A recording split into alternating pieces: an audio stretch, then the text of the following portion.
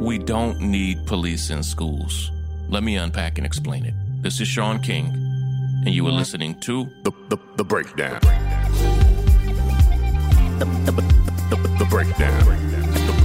The Breakdown.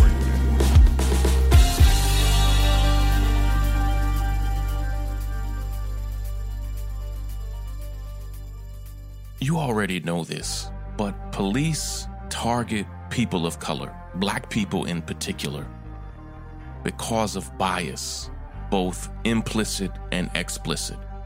It's racism, it's white supremacy, and it's so deeply embedded in this country that it fuels and undergirds almost everything. Now, white people can be brutalized by police from time to time. We've seen it. But black people have legitimate and automatic reasons to distrust the police. Breonna Taylor, who was an essential worker, was shot and killed in her home in the middle of the night. George Floyd was, in essence, brutalized for something he should have possibly gotten a ticket for and was killed over it. The young, beautiful soul, Elijah McClain, was walking home from the grocery store and murdered by police.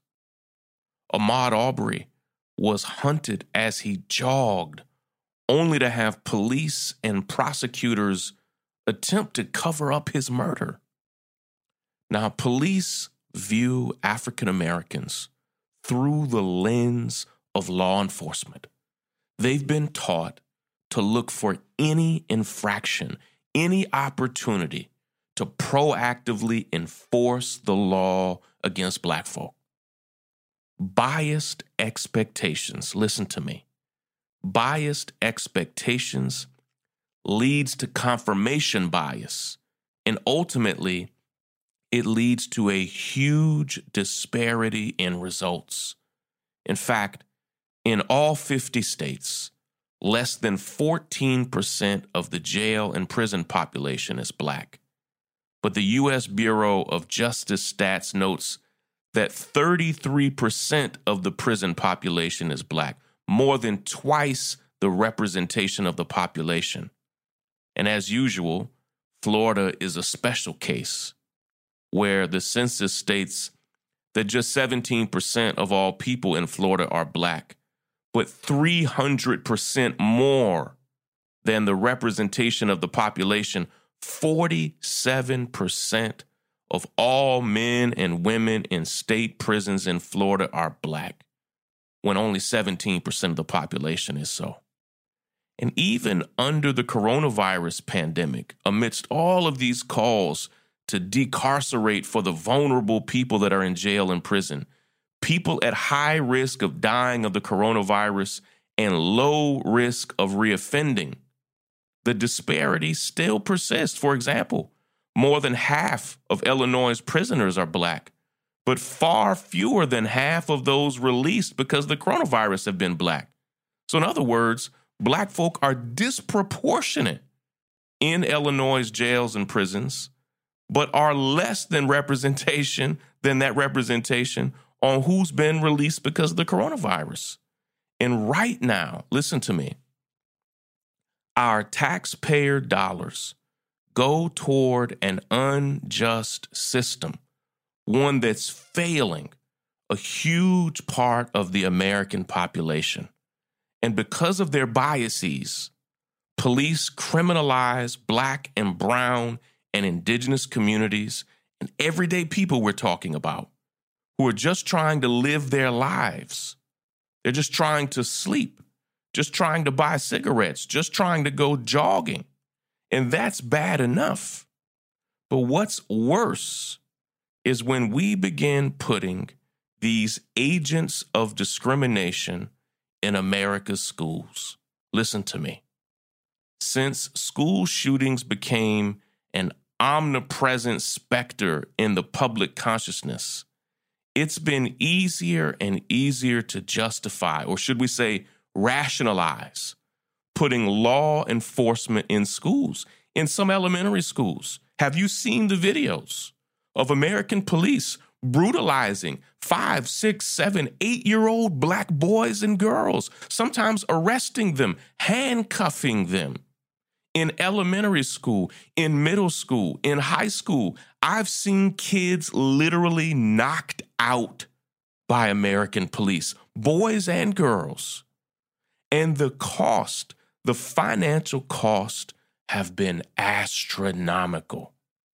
And that funding runs well into the hundreds of millions of dollars nationwide. And what do schools get? What do we get in return? Let me break it down. Break it down.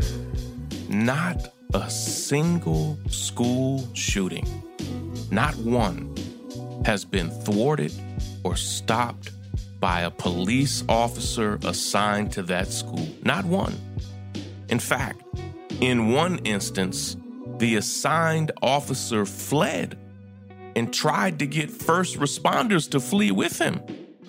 So if they're not protecting our children, if they haven't actually stopped a single school shooting, what are these officers doing? I'll tell you what they're doing. They're supplanting normal educational discipline mechanisms. They're traumatizing and criminalizing students of color, and black students in particular, as young as 5 and 6 years old, even handcuffing them for minor behavioral problems in the school.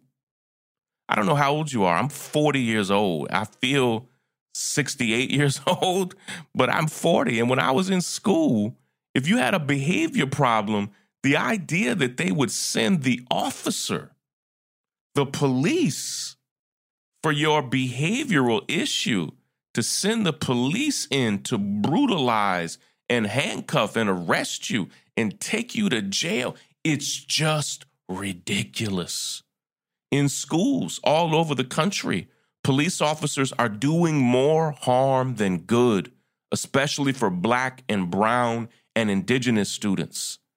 They're even giving departments and their benefactors, even if you give departments and their benefactors the benefit of the doubt, what they're doing is counterproductive. Here's why. Early exposure to discipline-ready police officers destroys any potential trust in law enforcement. Studies have shown it. Worse, with police on site, minors are being sent into the juvenile justice system, and in some cases, children are being sent directly from America's schools into adult jails and prisons. Not suspended from school, not sent to detention. They're being sent to jail. They are being given criminal records for behavioral issues in schools. And let me be clear, this is something that's happening in a wildly disproportionate rate to black and brown and indigenous students, and all over the country right now. And I am so proud. From Charlottesville to Chicago, from Madison to Seattle and Oakland, teachers and school boards are calling for an end to police in schools. And some cities, including Minneapolis and Denver, have already passed it. It is done. They're the ones who see both school resource officers, they're just police officers in school, and students from day to day. And they know that without question, that cash, that funding would uniformly be better spent on counselors, nurses, and mental health providers for students. And here's the deal. Listen to me. Police officers in school are just one of the earliest and most obvious parts of the pipeline complex driving black and brown and indigenous children, and black children in particular, into the criminal, legal, and justice system, driving them directly into prison. The school to prison pipeline is real, and it's still there. Listen, I understand the value of voting. Vote. Yeah, I want you to vote. But this school to prison pipeline was built by Democrats and Republicans, and electing a Democrat alone does not destroy this pipeline. We've known how necessary it is to dismantle this pipeline, and the public has finally started to understand the root causes of the school to prison pipeline.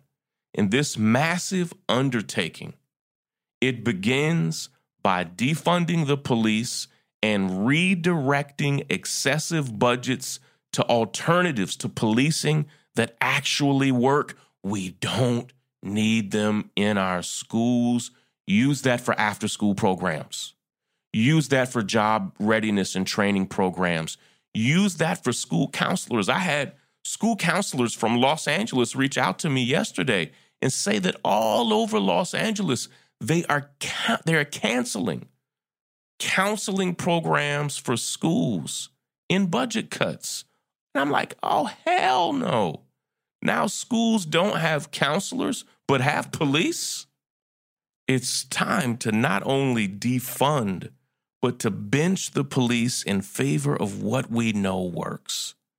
And thanks to the horrible work of police unions, who have fought for police to get more and more work in more and more places, their role in society has spread everywhere. Officers are fueled by excessive funding, and they're emboldened to undertake shocking and violative approaches to community policies by using federal grants, and they're also using use it or lose it military grants, using military equipment. We see it all over the country. They've brought these attitudes and approaches not just into investigations, but into emergencies, treating our communities as virtual war zones. And here's the thing. This police-first model of dealing with community crises is a thing of the past, or it soon will be. It needs to be. Let's talk for a moment about how to forge a vision, an imaginative vision of public safety that includes freedom and safety for all. And what do we do with what we know about how to redirect these funds to non-law enforcement, first responders, and community-based, community-led solutions? Here's the thing. Non-law enforcement first responders are a common sense first step. They exist in some places, like the organization Cahoots in Eugene, Oregon, and the system works. That's why 7 of 10 likely voters say they want programs like Cahoots where they are. And Cahoots is a non-threatening, non-law enforcement response to problems in society. That's why the same number, nearly 70% of people, want the right professional, not police, to respond when they call 911 for a family member experiencing a mental health crisis.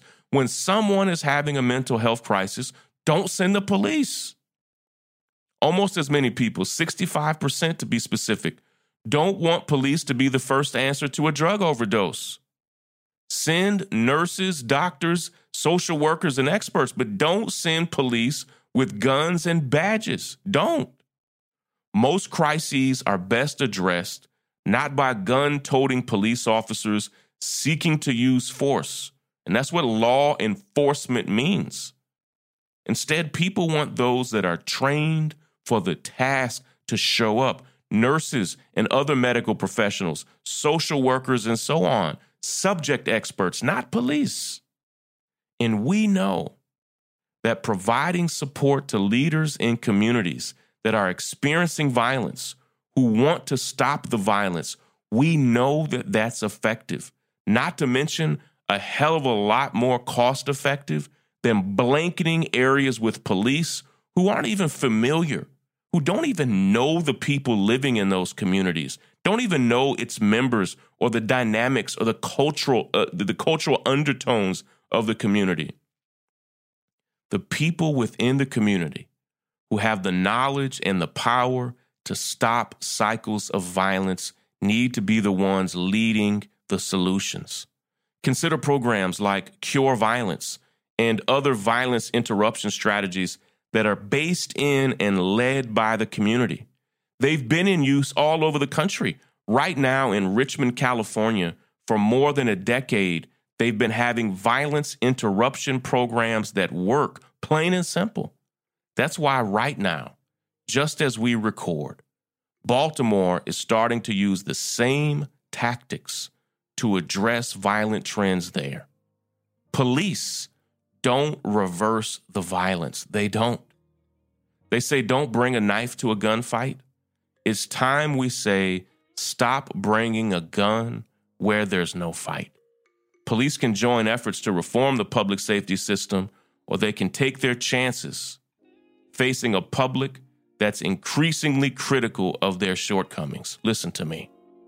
And the reforms and shifts and the changes that we're fighting for need to be deep, serious, and systemic. This system doesn't need to be tweaked. It doesn't need a little adjustment here or there.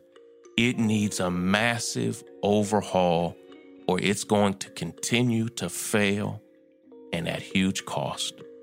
Take care, everybody. Hey, my name is Brandon Janice, and I'm the host of Sick Empire, a brand new podcast brought to you by the North Star. On Sick Empire, I interview New Yorkers who, in different ways, fight on the front lines for change in the city during the coronavirus pandemic.